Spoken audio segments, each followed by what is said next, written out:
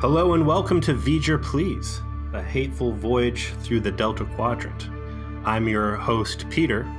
And I'm your co-host, Joseph. This role reversal is fun, man. It's scary. I'm in a new place. I don't know what's going on here. You know, we have to mark and celebrate the milestone we've reached with this episode by doing things a little differently. So I thank you for just stepping out of the box, you know? That's good. I'm out of my comfort zone. I'm tingling. 7.5 out of 10. Good job. I have a new appreciation for all the hard work you put in. Now's a good time to maybe cover some of that. Let people see behind the curtain a little bit. We're at, what is this, our 16th episode, I think? Yeah, this is gonna be our 16th kind of recording. It's our 15th episode of Voyager, depending on how you want to count the pilot. We certainly hammered out a full season of Voyager, and it's been an experience. It's been a ride. There's been ups and downs for us, Peter. There's been ups and downs in the quality of our show. We've certainly, I think we've seen a steady increase, though. I think we started at a B-, and we've accelerated all the way up to a high B+. That's very generous of you.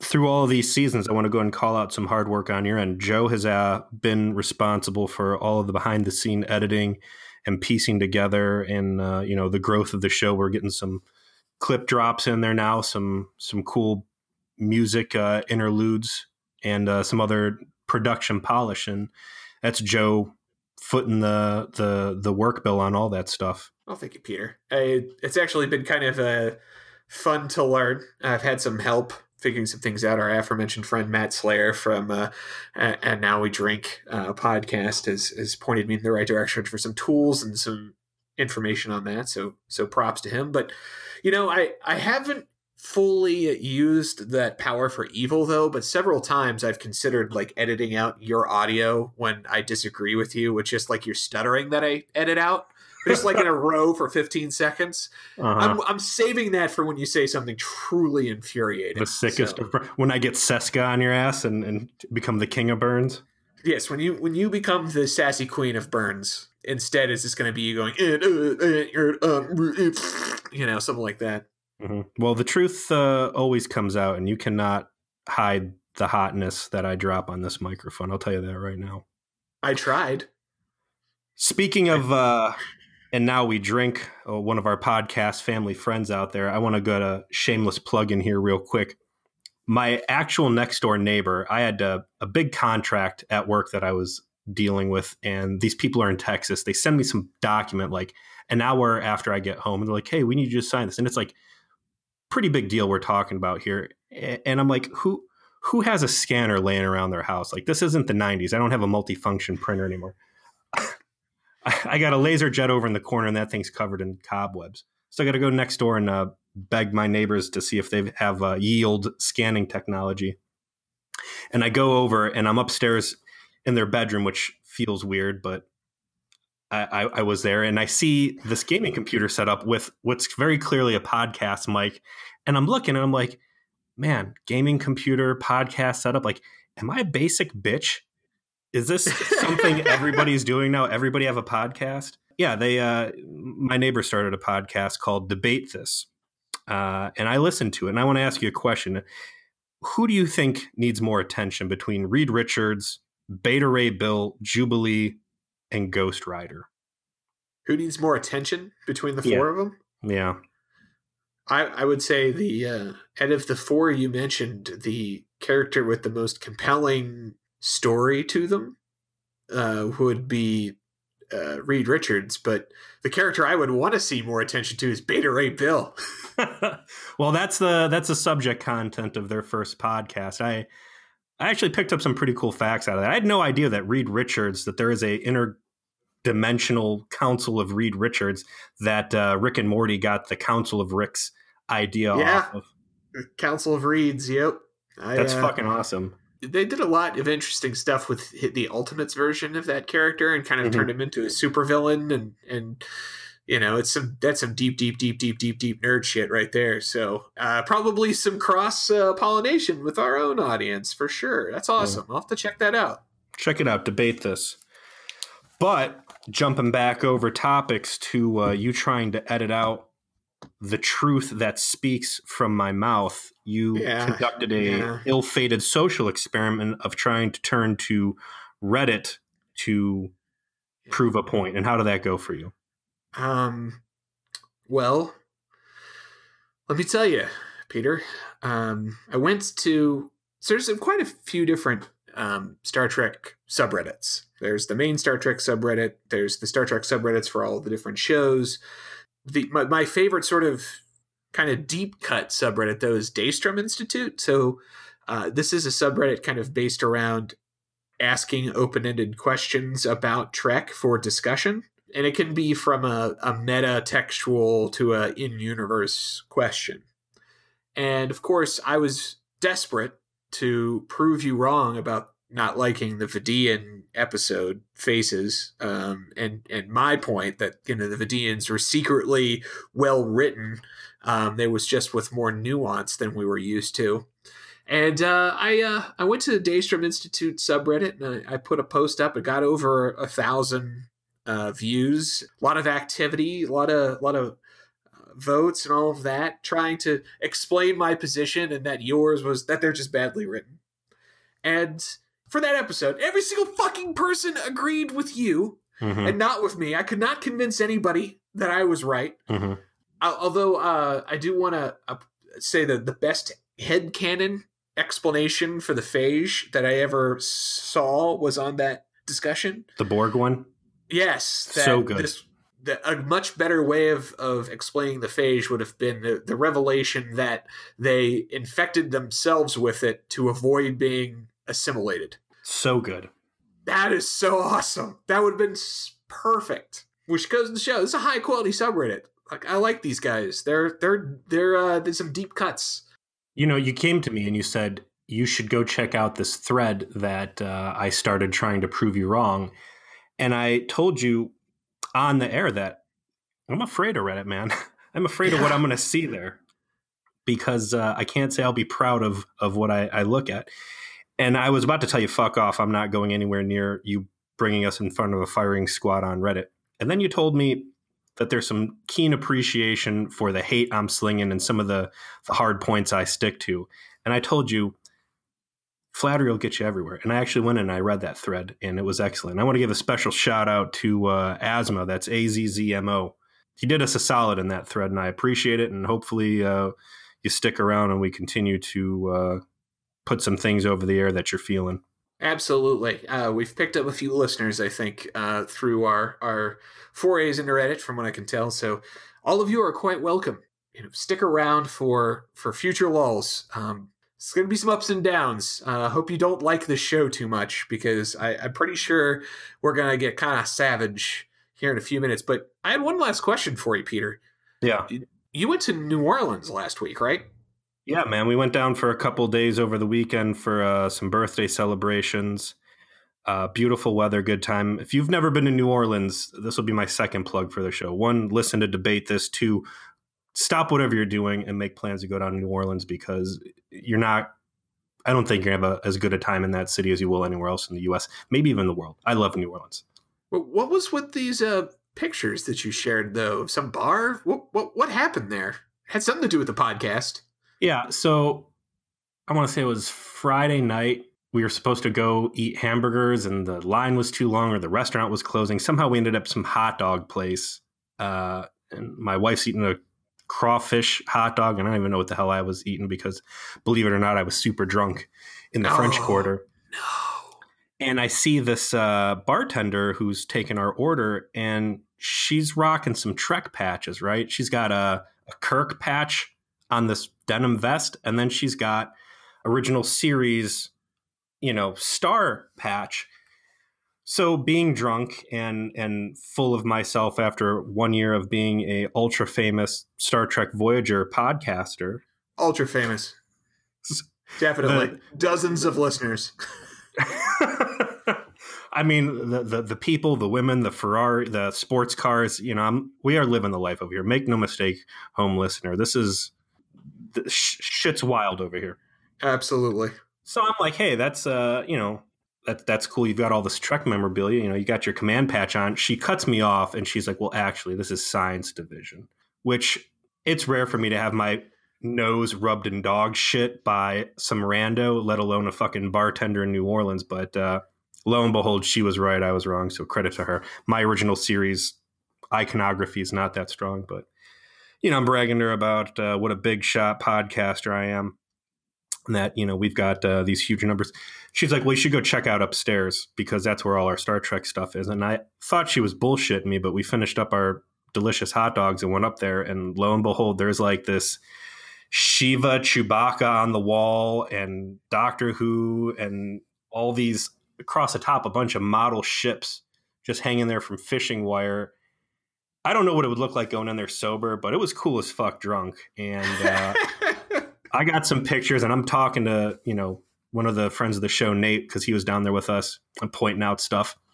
And some girl's like sitting at a table kind of giving me a side eye, like, what the fuck is going on here? And she's like, hey, I'm sorry, I don't mean to interrupt, but what is that ship up there? Because it doesn't look like the Enterprise. And I was like, oh, and it's, you know, the Excelsior B. So I give her the full history of the Excelsior class and how that's actually an Enterprise, just not the one she's used to. And her table looked pretty sickened by what they had to sit through.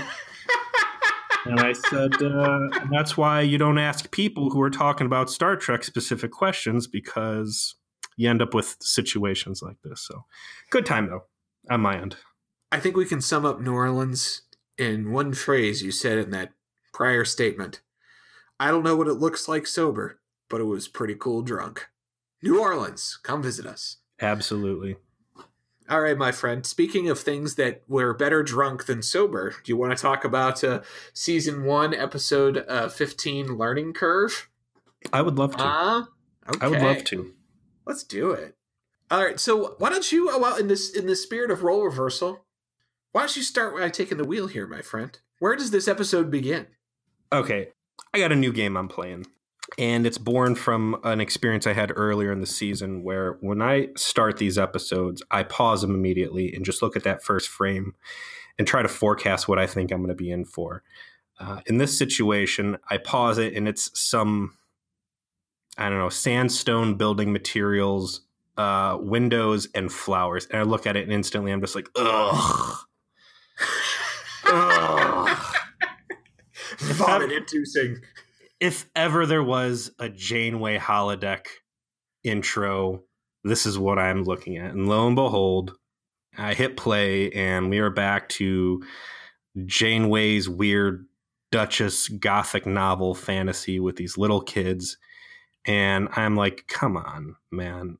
You know, I spent more time agonizing over the opening of this show than I think watching the rest of it. It's mind-boggling to me that they're wasting airtime with this shit. Like, what the fuck am I watching? Who cleared any of this to go on the air? Who in that writer's room really thinks that any of this at all belongs in the context of a Star Trek?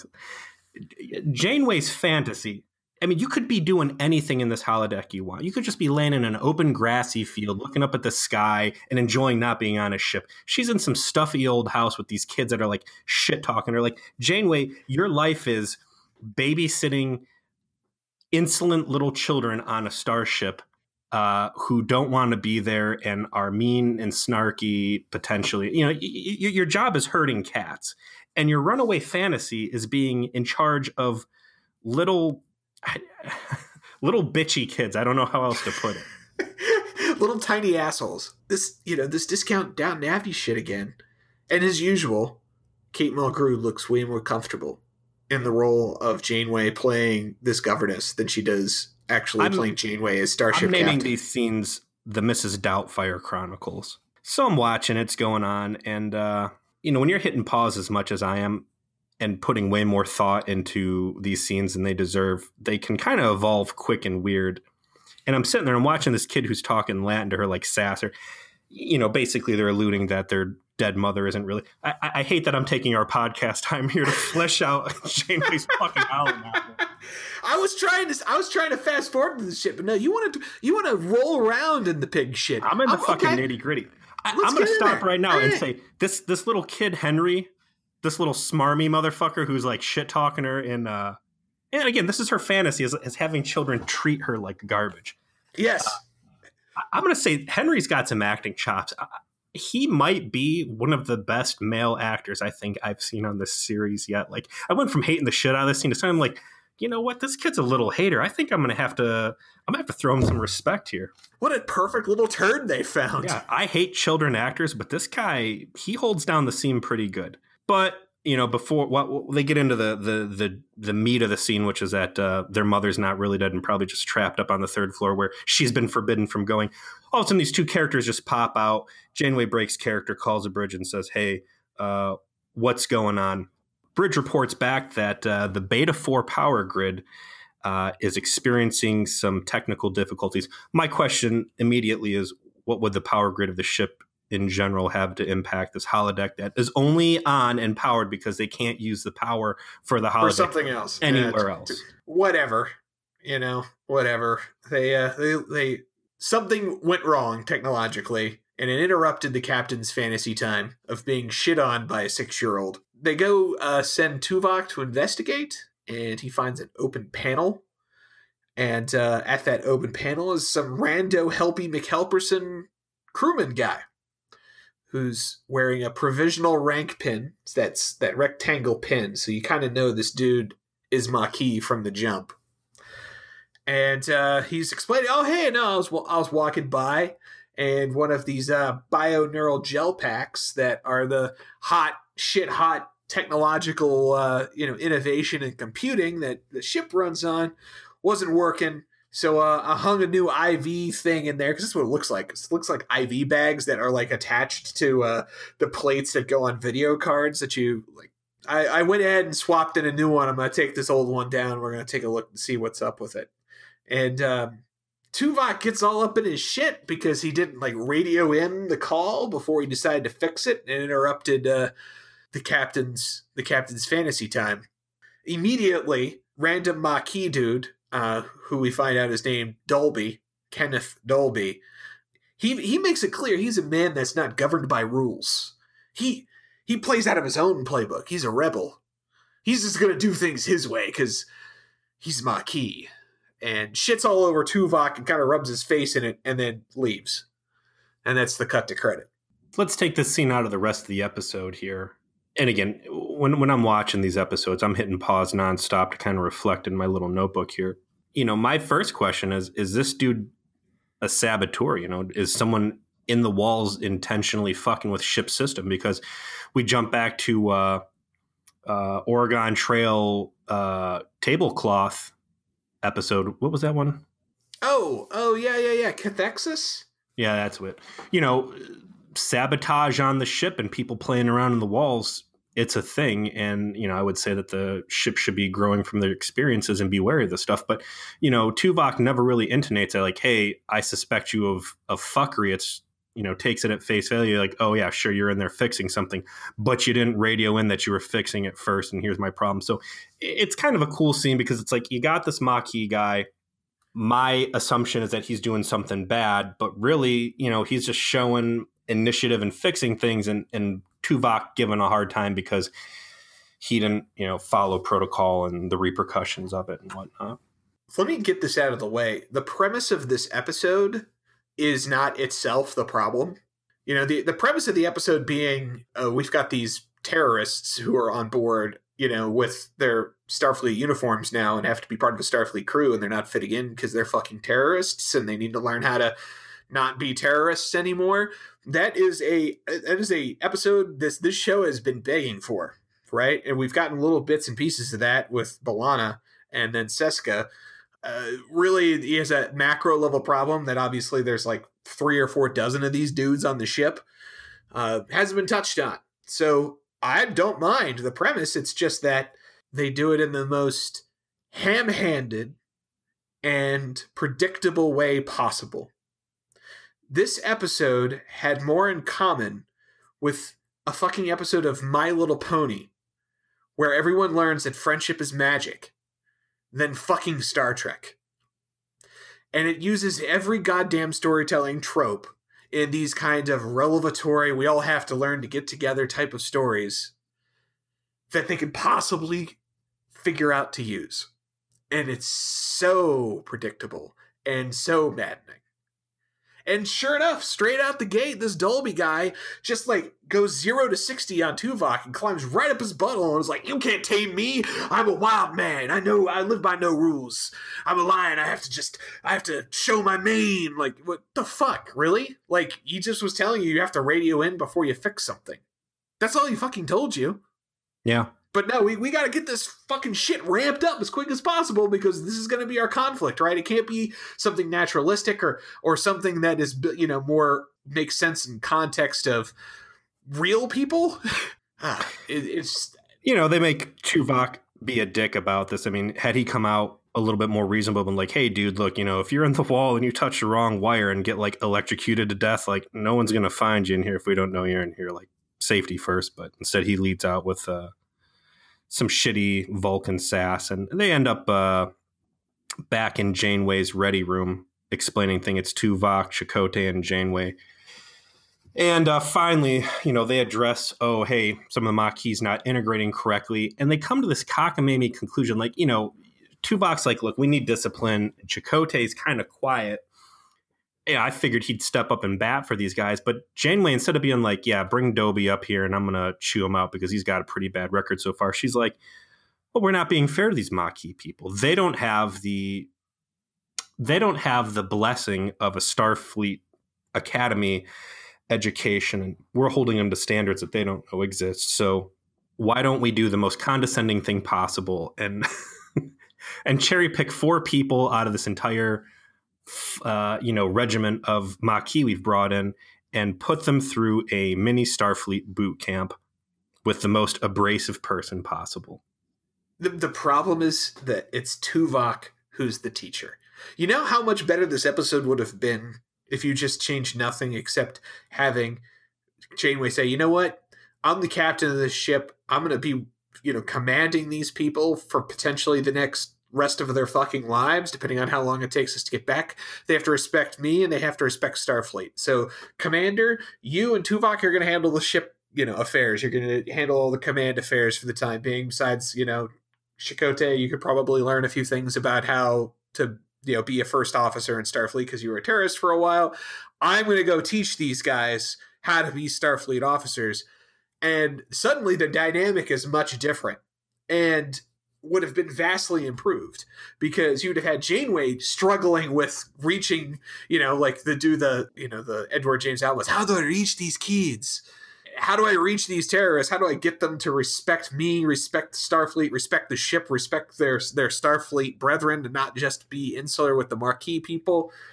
And it would actually dovetail well into that intro of her being a governess and shit. All of the pieces were out there for them to create this episode in the right way, and they just, no, let's have the guy with no emotions that decides to put them through Full Metal Jacket PG Star Trek edition instead. That'll go great. Joe, you have hit many nails on the head, and I want to throw one more piece of truth into this bonfire.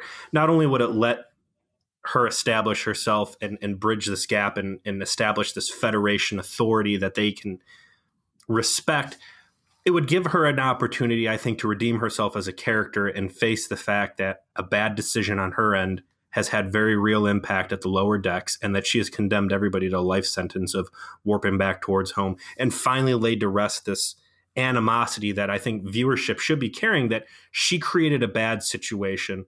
And I think they could have really just put a bow tie on the resolution for that whole thing well by making her accountable to the crew and getting the crew on board and moving into season 2 with a clear air.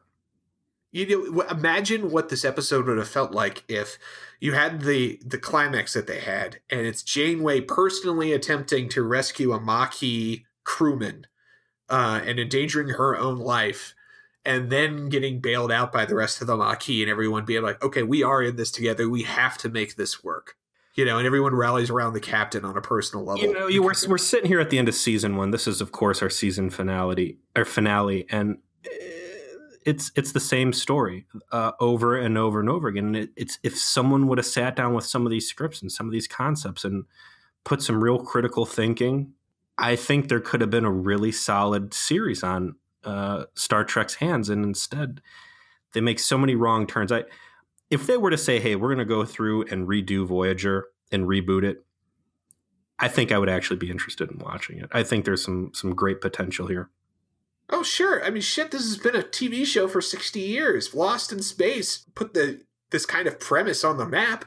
And there's been countless television shows and movies that have aped that whole premise since then. One of the best sci-fi shows ever made, and one of the best TV shows ever made, period, is what? Battlestar Galactica, which is very much like this in terms of we are stranded in an island in a stream of stars trying to find our way home. I mean, the whole premise is good. Star Trek could do this premise in a very unique way. Occasionally, the show is pretty good. Unfortunately, most of the time it's mediocre, or like this episode, just kind of shit. Just kind of a wet fart that goes out there. And speaking of wet farts, let's talk about our 4 Maquis friends that will be joining on this little adventure, our sort of discount lower decks. Like if you remember that TNG episode. Love it. One of my favorites. One of the best ever. You had the 4 junior officers that you followed through this. Well, the 4 Maquis members that we're going to be joining for this adventure are Discount Rosie the Riveter, some rando Bolian who likes to talk. His name's Cho, and I know that because he's a pimp. As you can tell by the heavy pimp jewelry that he is forced to remove in the next scene. A quiet Bajoran, quote, kid who looks like he's 32. A quiet Bajoran sissy. And then Dolby. Tuvok, attempts his first try at getting these guys in line for some training, and they all basically tell him to fuck off and leave. I like this scene, and this is the one thing I'm going to give some credit to the way that Voyager works is, again, as I'm riding the pause button, I think they do a really good job setting up some obvious questions that you and the audience should be asking. So Janeway tells, hey, Tuvok, instead of me doing my job and developing as a character, why don't we try to jam a round peg through a square hole? Asshole Vulcan, you're going to lead this boot camp of 4 people, which seems ridiculous. Like, you've got how many Maquis on the ship, and that's only 4 people that you really think need this extra beneficial attention. Janeway's pitch in this thing is like, we're doing these guys a favor, right? But we're only going to do it for 4 people, whatever. They throw him in there, and Tuvok just comes in like a total asshole about like, hey, your uniform's too loose and this and that. And he's ragging on everybody about this stuff. The Bolian, and those are the blue guys with the line down their face. Yeah, like Mr. Mott, the barber.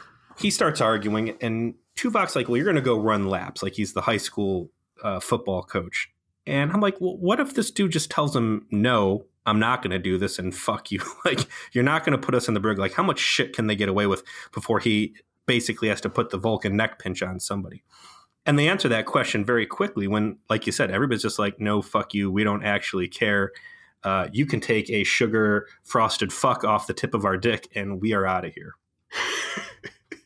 Dobie in particular, and you're shitting on this Dobie guy. I actually like him. I was rolling my eyes pretty early on, but I think as far as like background support characters for Voyager goes, like this dude's pretty solid. And in the world of post scarcity, he's seen some shit, and I like. We get to exactly what he sees later. Yeah. Oh boy. That was the crowning moment of the episode. You know that GIF with like the guy who's just like, I'll post it up on the thing. The guy's like, wait, what did you say? Like, that was my face. And they get into his stuff. But so they all are like, hey man, fuck you, and we're out of here. We're gonna go hang out at the bar instead of play your little Starfleet fantasy high school adventure. And off they go. They're like, well, what the fuck are they going to do? They can't fire us. We don't want this job to begin with. They can't just throw us in prison. They need us to run the ship. And so, to their credit, too, they're like, we don't feel like playing soldier out here. We're going to do a job, and we're going to get the job done. And we all want to get home, and nobody here is looking to sabotage anything. But, fuck these guys. We didn't sign up for this. 100% understandable. It would have meant so much more if there was just, it was like, it weren't just these four assholes.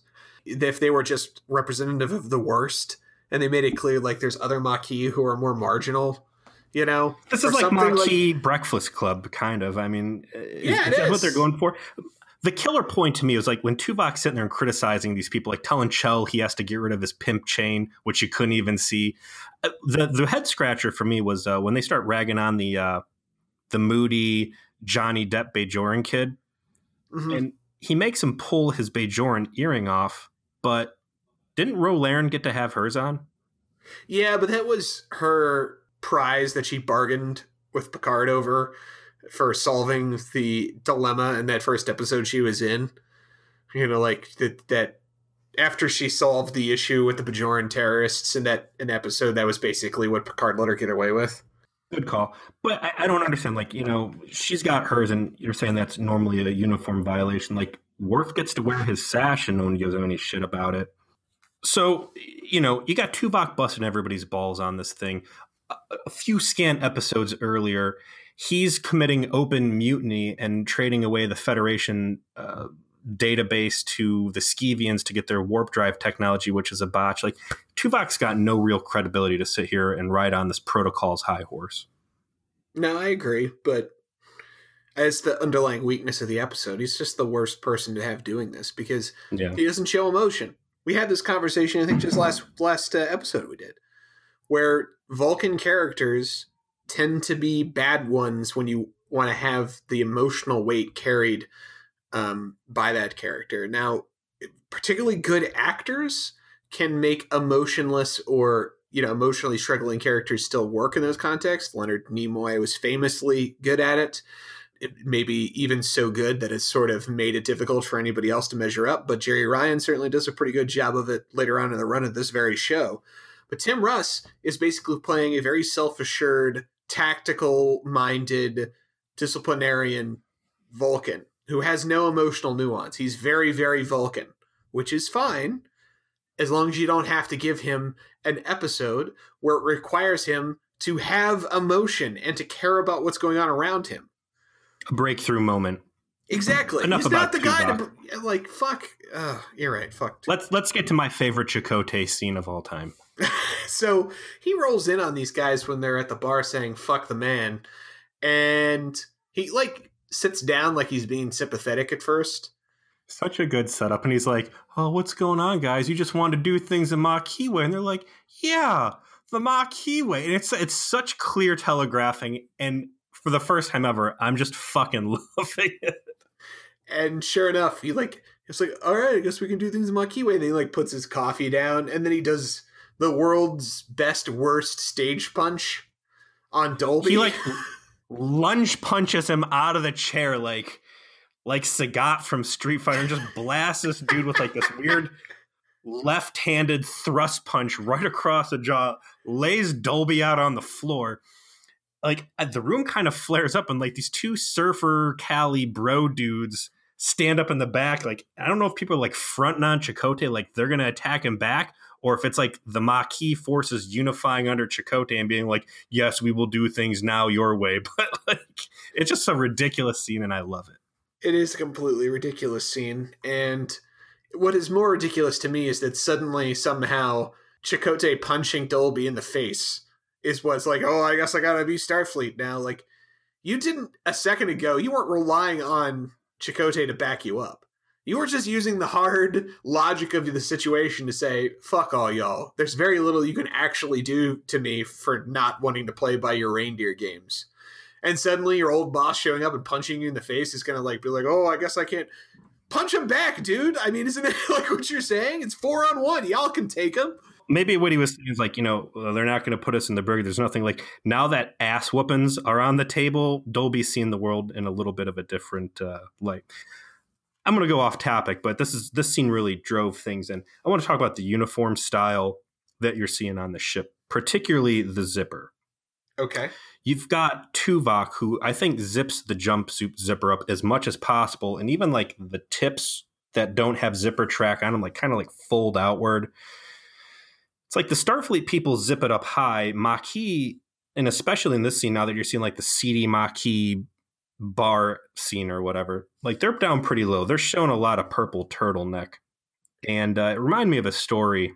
My friend Kim went to Catholic school, Catholic girls' school.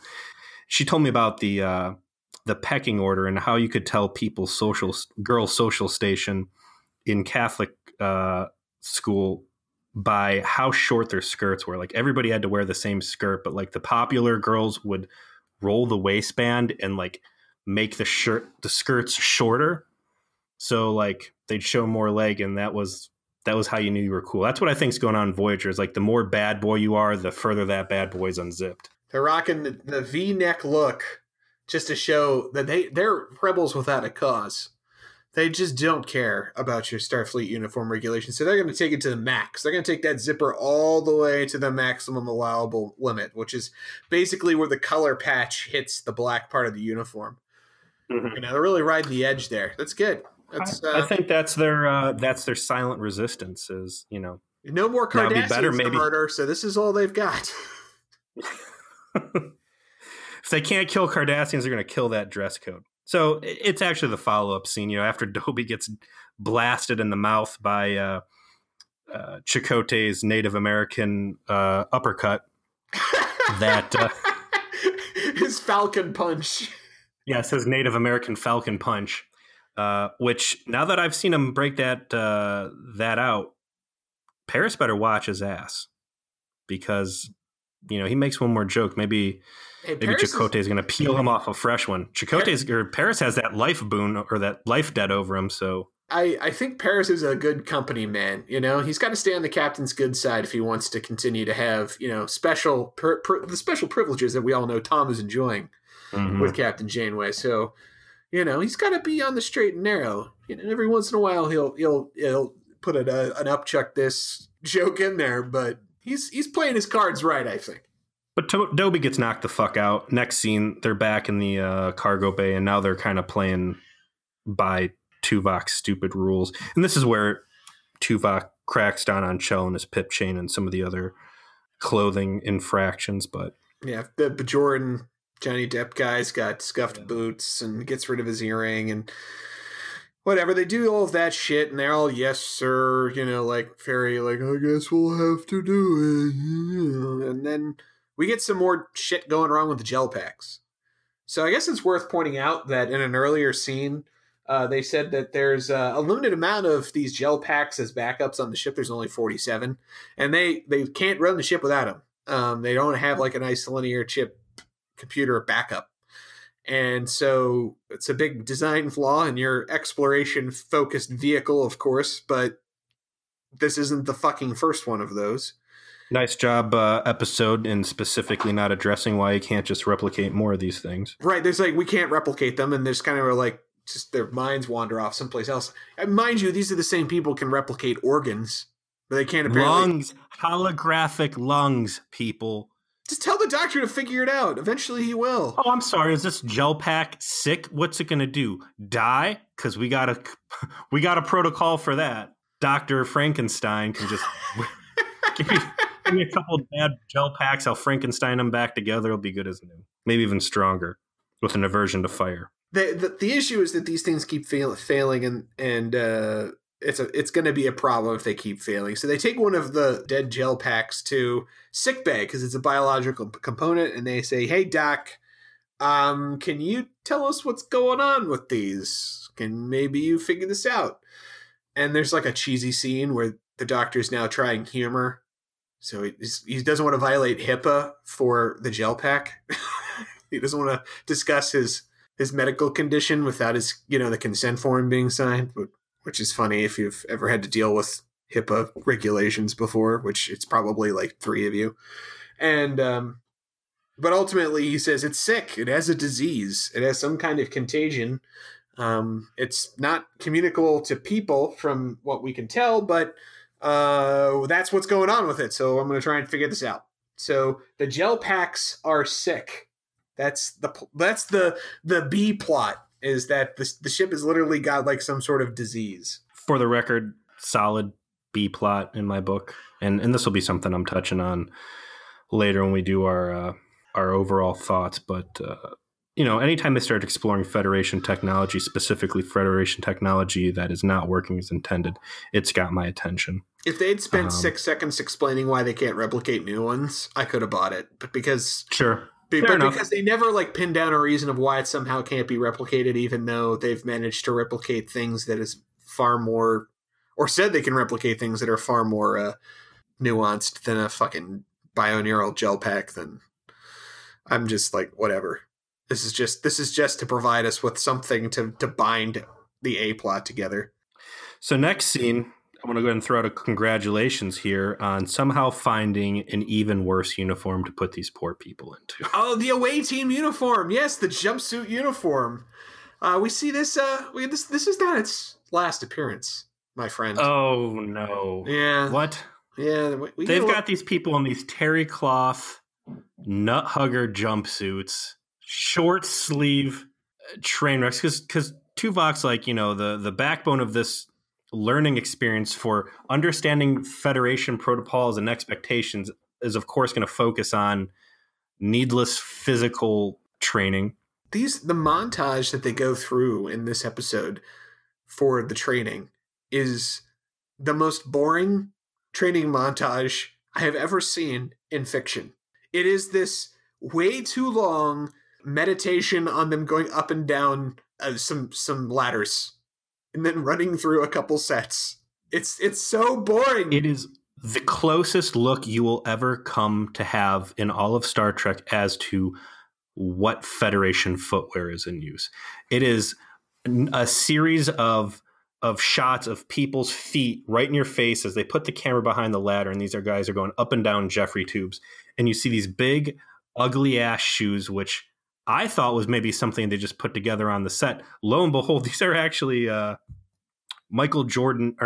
Jordan Series 10 sneakers that these guys are rocking, which I think is pretty cool. But they got these things dressed up super ugly. And it's just like, why are you having these guys run through the fucking deck? This is already the most condescending thing possible. And you're basically parading them around the ship and being like, these Maquis are now our bitches, and we're going to fucking run them through this bullshit training regimen. Like, you got the holodeck and its endless supply of energy that nothing else can use. Put them in the fucking holodeck and have some sort of cool drill ground, not parade them through the ship. Actually, I mean, we talked about how the holodecks are the danger rooms, right? Yeah.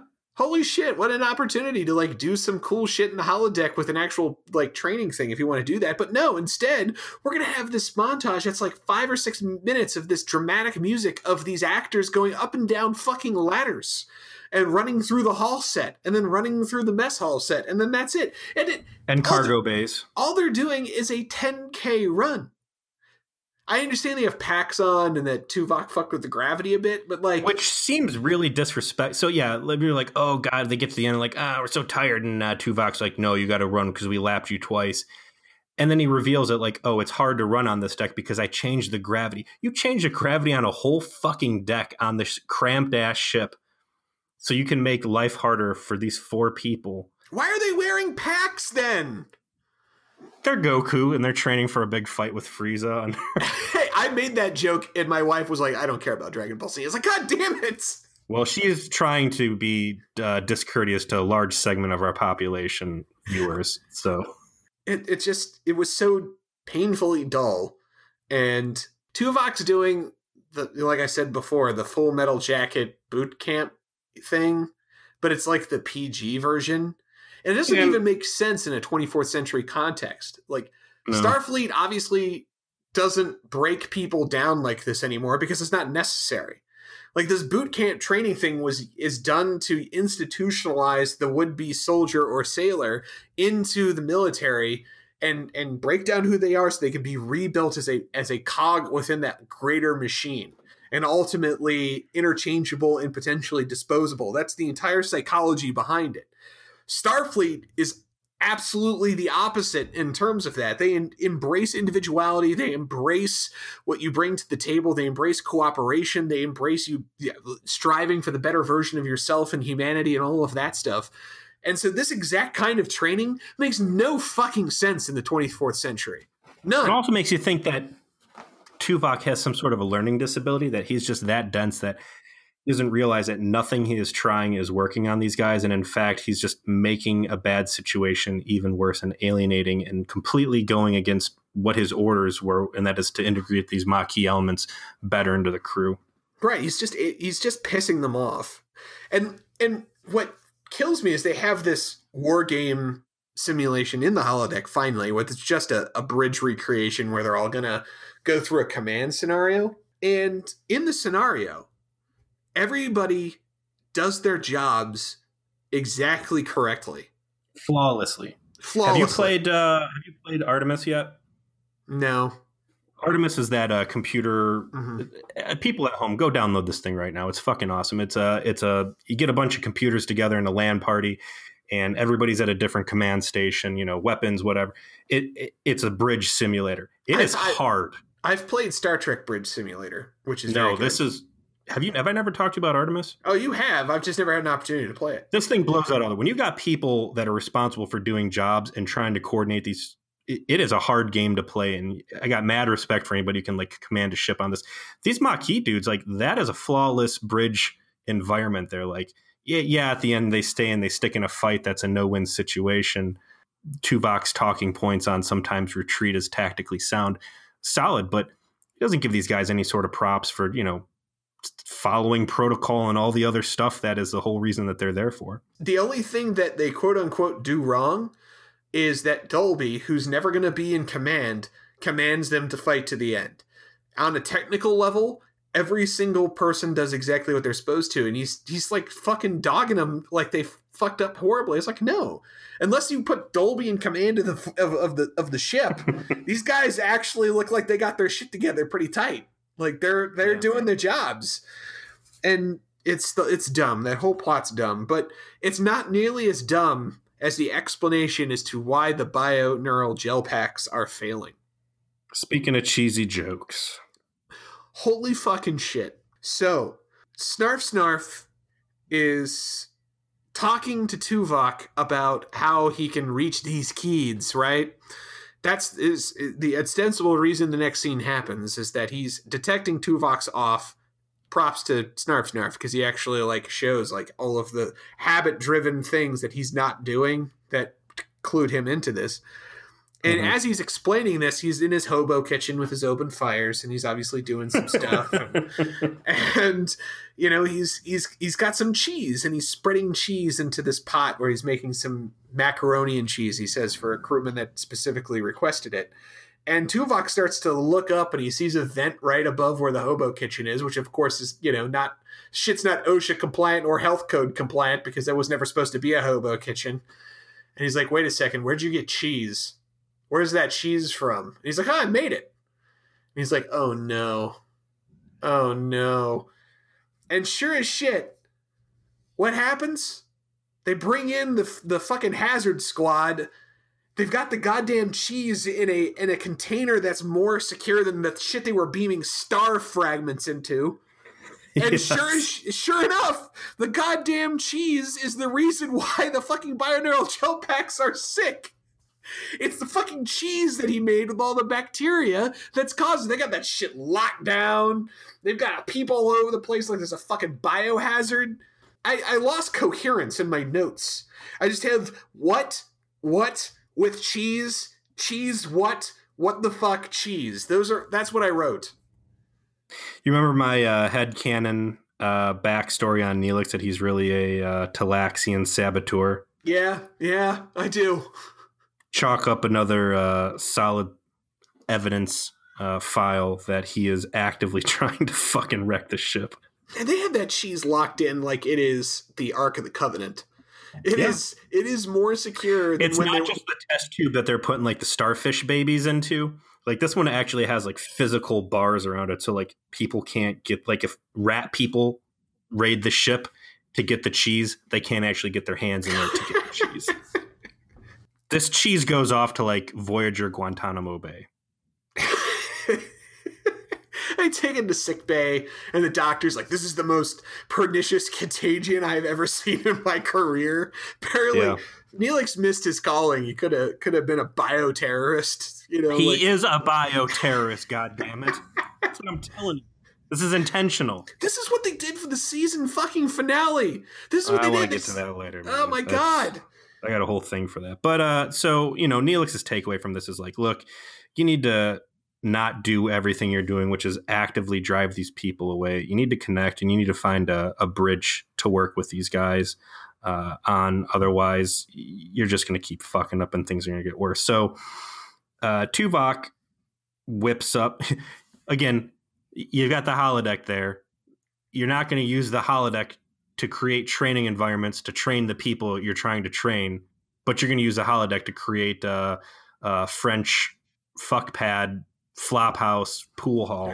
So, Big Tom's Discount Sex Farm makes yet another appearance here, and Tuvok decides to try his hand at some pool with Crewman Dolby, and they start talking, and Tuvok's doing the most awkward small talk shit you've ever seen, and asks about Dolby and his family and his background, and here's where the episode just absolutely goes off the rails. It does. It shocks the shit out of you. So Dolby's just talking about like, yeah, I was a rebel. I was a rough and tumble guy. But then, I moved out to the Bajoran frontier and I met my wife, and she was the one for me. She really like calmed me down and showed me that there was another way to live. And then I watched as Cardassians raped and then murdered her. Just that's what he says.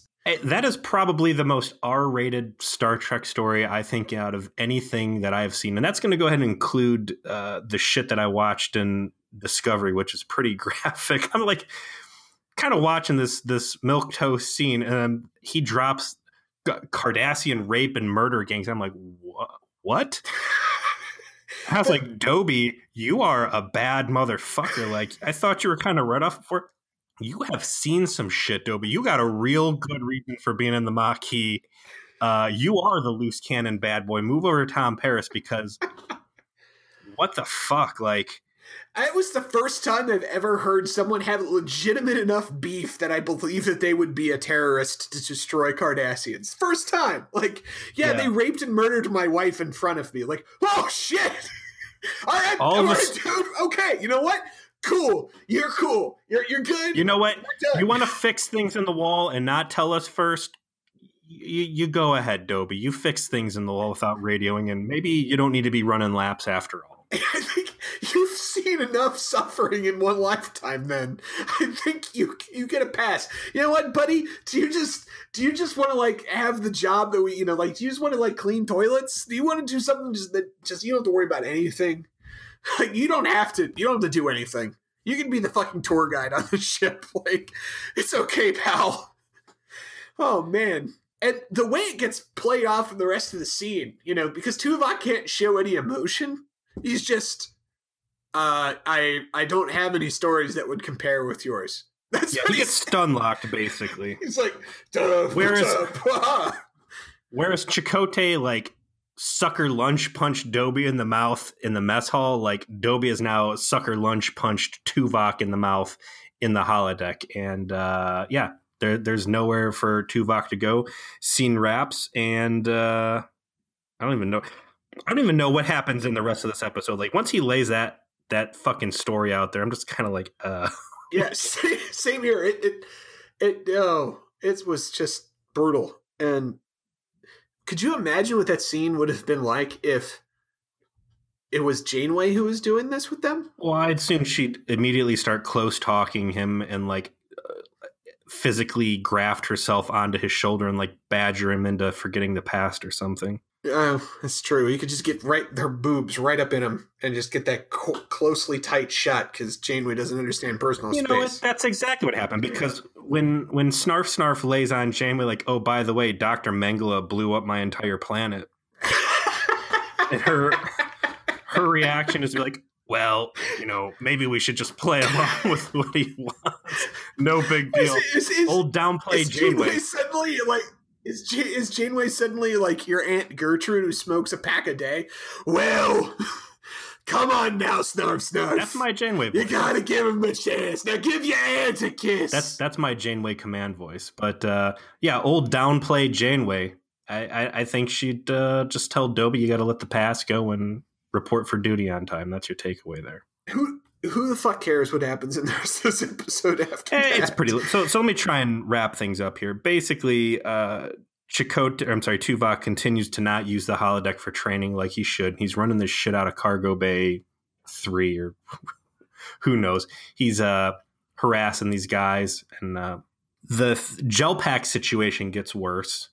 They have some critical failures. The cargo bay door predictably locks and traps them in there.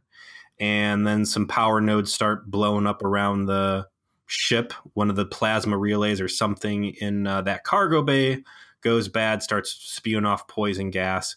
Tuvok dispatches Bajorn Depp up to a console that's for some reason up in the ceiling. Or I don't even. Oh, I think he set him up there to try and open the door. Whatever. The kid gets knocked out. Poison gas is venting, and they're like, all right, we got to escape through this hatch. And on the bridge, they come up, or no, I think a doctor calls the bridge and says, hey, we got a way to work through this. We're going to mimic the humic body. We're going to subject Voyager to fever and try and basically overheat everything and burn this infection off. And they do it. And when they go to raise the temperature by stressing out the warp engines or something? Yeah, they basically create a microwave oven in the ship by reversing the warp field. It's a novel idea. I kind of got what they were going for. They just basically create a bunch of heat off of the warp field to cook the ship enough so that it burns the infection away. So let me tell you what they don't do while they're intentionally running the engines to try and overheat the ship. They've got some systems problems, right? Some of the doors aren't opening and turbo lifts aren't working and whatever, but they got enough control that they can run the fucking warp engine. No point does the captain jump on the PA and be like, hey everybody, we're having some problems, we're going to run the ship temperature up, you're going to hear the warp drive going crazy, that's us, just bear with us.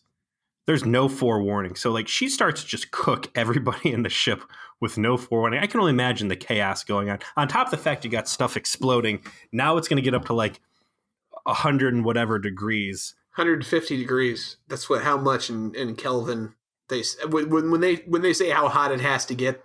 That's how hot it is on the ship. So it gets hot as hell. Everybody is doing their I'm so hot and sweaty and tired thing. Nobody's unzipping their uniform or taking the goddamn turtleneck off. So I doubt it's really that hot. I can only assume people are going crazy because they think they're going to be cooked alive, that the bridge hasn't kept them in the loop. Tuvok tells everybody to clear the cargo bay before the poison gas kills him. And then predictably, he stays behind and puts on seals the Jeffries tube behind him so they can't get away. And then goes off and tries to drag this kid out of the poison gas towards the command panel. The 4 misfits return without any help whatsoever, but they found a big crowbar a space crowbar along the way, pry open up the cargo bay door, drag everybody out of the cargo bay, and Dobie and Tuvok find some camaraderie in the fact that Tuvok was willing to sacrifice himself for Bajorn Depp, and off they go to sickbay with no real resolution to the rest of the episode. They pretty much just draw the curtains there, and that's that. The only thing this episode was missing was a letter to Princess Celestia to truly drive home, that friendship is magic. This is where they leave the whole fucking season.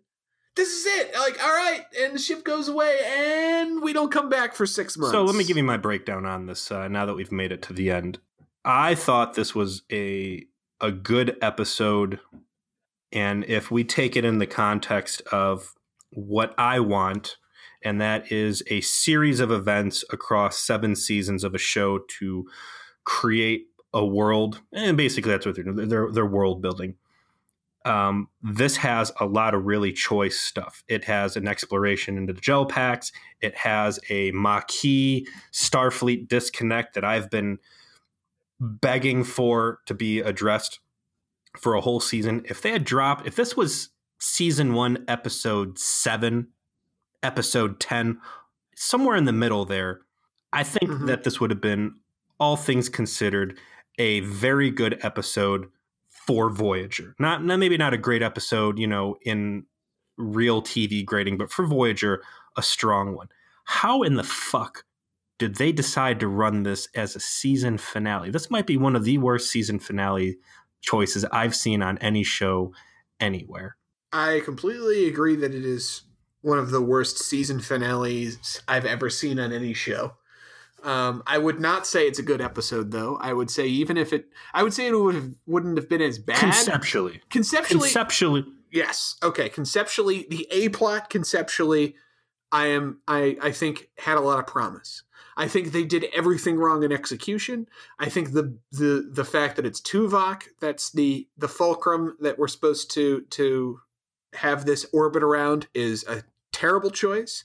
I think the B plot with the fucking cheese that Neelix made is the reason why the ship's failing is just laughably stupid. I think it's poorly paced. I mean, Jesus Christ, there's a rape bomb in the third act just that comes out of nowhere. But conceptually, I'll grant. I think I even said earlier on, I liked the idea behind it. It makes a lot of sense. But the cheese thing didn't really bother me as much. Like, it's a legit exploration of criticisms I had earlier on. Like, when you're doing stuff that isn't supposed to happen in the ship, that it's going to have impacts. I think him cultivating dangerous space cheese, not cognizant of the fact that there are organic components. Like, I'm not going to falsely say that cheese was the worst thing to have be the reason for a major system malfunction. It's just so fucking silly, dude. Like, they couldn't come up with a better... I mean, yeah, I agree with that sentiment, but they just came up with the most stupid, childish way of doing a plot around it. Fucking Snarf making cheese in his fucking hobo kitchen. That's what we're going with for this? Like, Jesus. For your finale, for your big, like, this ship is in danger and everybody's going to die. Yeah. Not because of a computer virus or, legit saboteuring, but, like... Cheese. Yeah. A tongue-in-cheek, like, the writers just nudging you with their elbow, like, it's cheese, get it? Like, no, stop. But, I mean, if this... Stop, get some help. Yeah. If they had plugged this in earlier and not made it the finale, it's a lot of things that I like.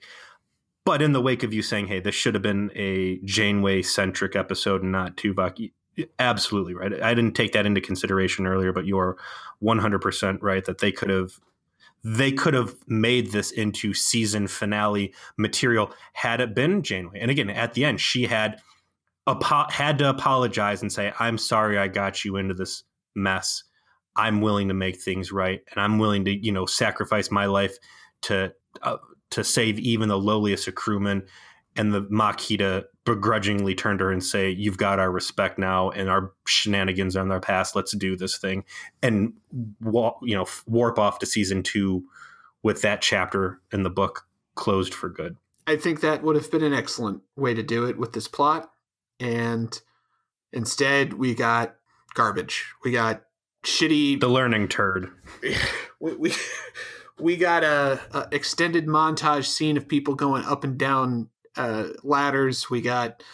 modified Air Jordan 10s. We got cheese. We got a whole bunch of C-list guest star actors. We didn't get much. Did they bring Dobie back, or is this his one and done? I know Chell gets a little bit of play later on. One and done. Chell's the only one who shows back up. It's too bad, man. I dig Dobie. I was kind of, I cut him a lot of slack in this because I'm like, they bring this guy back around. I can respect him. But, yeah, and then again, okay, you're not going to use the character again. Like, he's got so much screen time. Like, whatever personal growth you want to say that Tuvok makes in this is directly, joined to this guy, and they're not going to break him back out again. Like, what the fuck? Well, I mean, they don't even break back out Joe Carey, and they spent several episodes building him up. A lot of shit they did in this first season. They had an inclination that they wanted to build on later, and then they just kind of don't. And they don't do much with the idea of recurring characters in the end. They seem to have some half-formed thoughts. There's some guys like Ensign Vorik who ends up showing up in the next season, and there's a couple of these guys who have 2 or 3 episodes they show up in, but They never follow that thread through in any way. I'd say the side character that gets the most mention throughout the series is the Delaney sisters. Believe it or not, they only show up once, but they get mentioned a lot. It's a lot of the missed opportunity. We'll get into this when we do our live show. Which, by the way, internet, when you hear this, just wanted to let you know, FYI, our live stream celebration / deep dive / question and answer. I want to throw something else in there. I think we need to do end of season awards. I think we need to come up with some categories, and I think we need to nominate and crown some awarded positions for characters, situations, and concepts pertaining to this season. Yeah, why don't we do that on the Facebook? We'll throw up some people to give us nominations for different categories, and then we'll crown the award winners during our live stream episode, which will be on Monday, May 7th. We'll probably start around 8 p.m. and we'll let everybody know through every way that we can. And then we'll do that. We'll go as long as we've got, stuff to talk about. And then we'll probably upload that on Thursday as a replacement for our usual episode. And then the next week on May 17th, you'll hear our episode reviewing the very next installment of Voyager, which, Peter, why don't you tell us what that's going to be? I get to take over on this now. This is another thing we're doing to change things up. Since I've never seen any of this stuff, I'm going to read you the Netflix description. We'll let Joe reminisce on it a second. Season 2, Episode 1. I actually saw this in the production notes. Even though this is Season 2, I believe they filmed this for Season 1, so we're not really getting fresh Season 1 hotness. But Season 2, Episode 1, the 37s. Voyager answers an ancient SOS distress and finds 8 humans, including Amelia Earhart, in cryostasis on a nearby planet. Yep, that's gonna happen. That's where we I'm start. over here. Just based off of that, I'm jamming my fucking pen down my throat trying to throw up. What the fuck are you doing, production? You're gonna end a Season 1 on this middle of the road wallflower episode, and you're going to start Season 2 with Amelia. What? Do you not want people watching this fucking episode? Does this series have a self-annihilation impulse? Well, Joe, is this as bad as it reads? Oh, it's completely patently fucking ridiculous. I don't consider it like a terrible episode, but it is absurd that it is a thing. It is, you'll see it and you're like, am I really watching this? The show's jumping the shark pretty fucking early.